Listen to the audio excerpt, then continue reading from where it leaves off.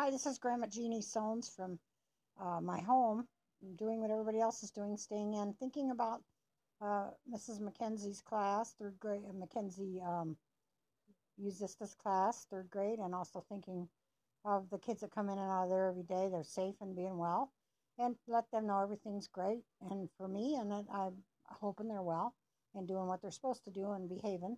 And then also Miss Eagle's class, fifth grade class at Indian Woods School, and all the classes earlier that I was a volunteer in. I'm just praying for all you and just believing everybody's coming out of this with flying colors. And I guess Grandma's fine, and I'm just hoping that you're fine.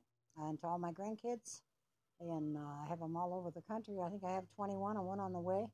I just pray for them, and not sure the number of the grandkids, but I pray for them and everybody's well. My son is in isolation. He has had a test and he hasn't got results yet, but it's not looking good for his results, but he'll be fine. So, believing he'll be fine. He's fine right now.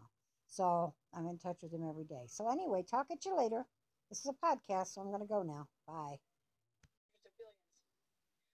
Hi, kids. This is Grandma Jeannie Soanes. I work at Kimball School and then also work as a foster grandparent volunteer at Indian Woods until the shutdown because of this pandemic.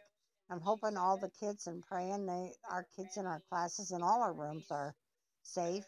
I'm saying a special shout out and hi to Mrs. Eagle class in fifth grade and to at Indian Woods, and also to Mrs.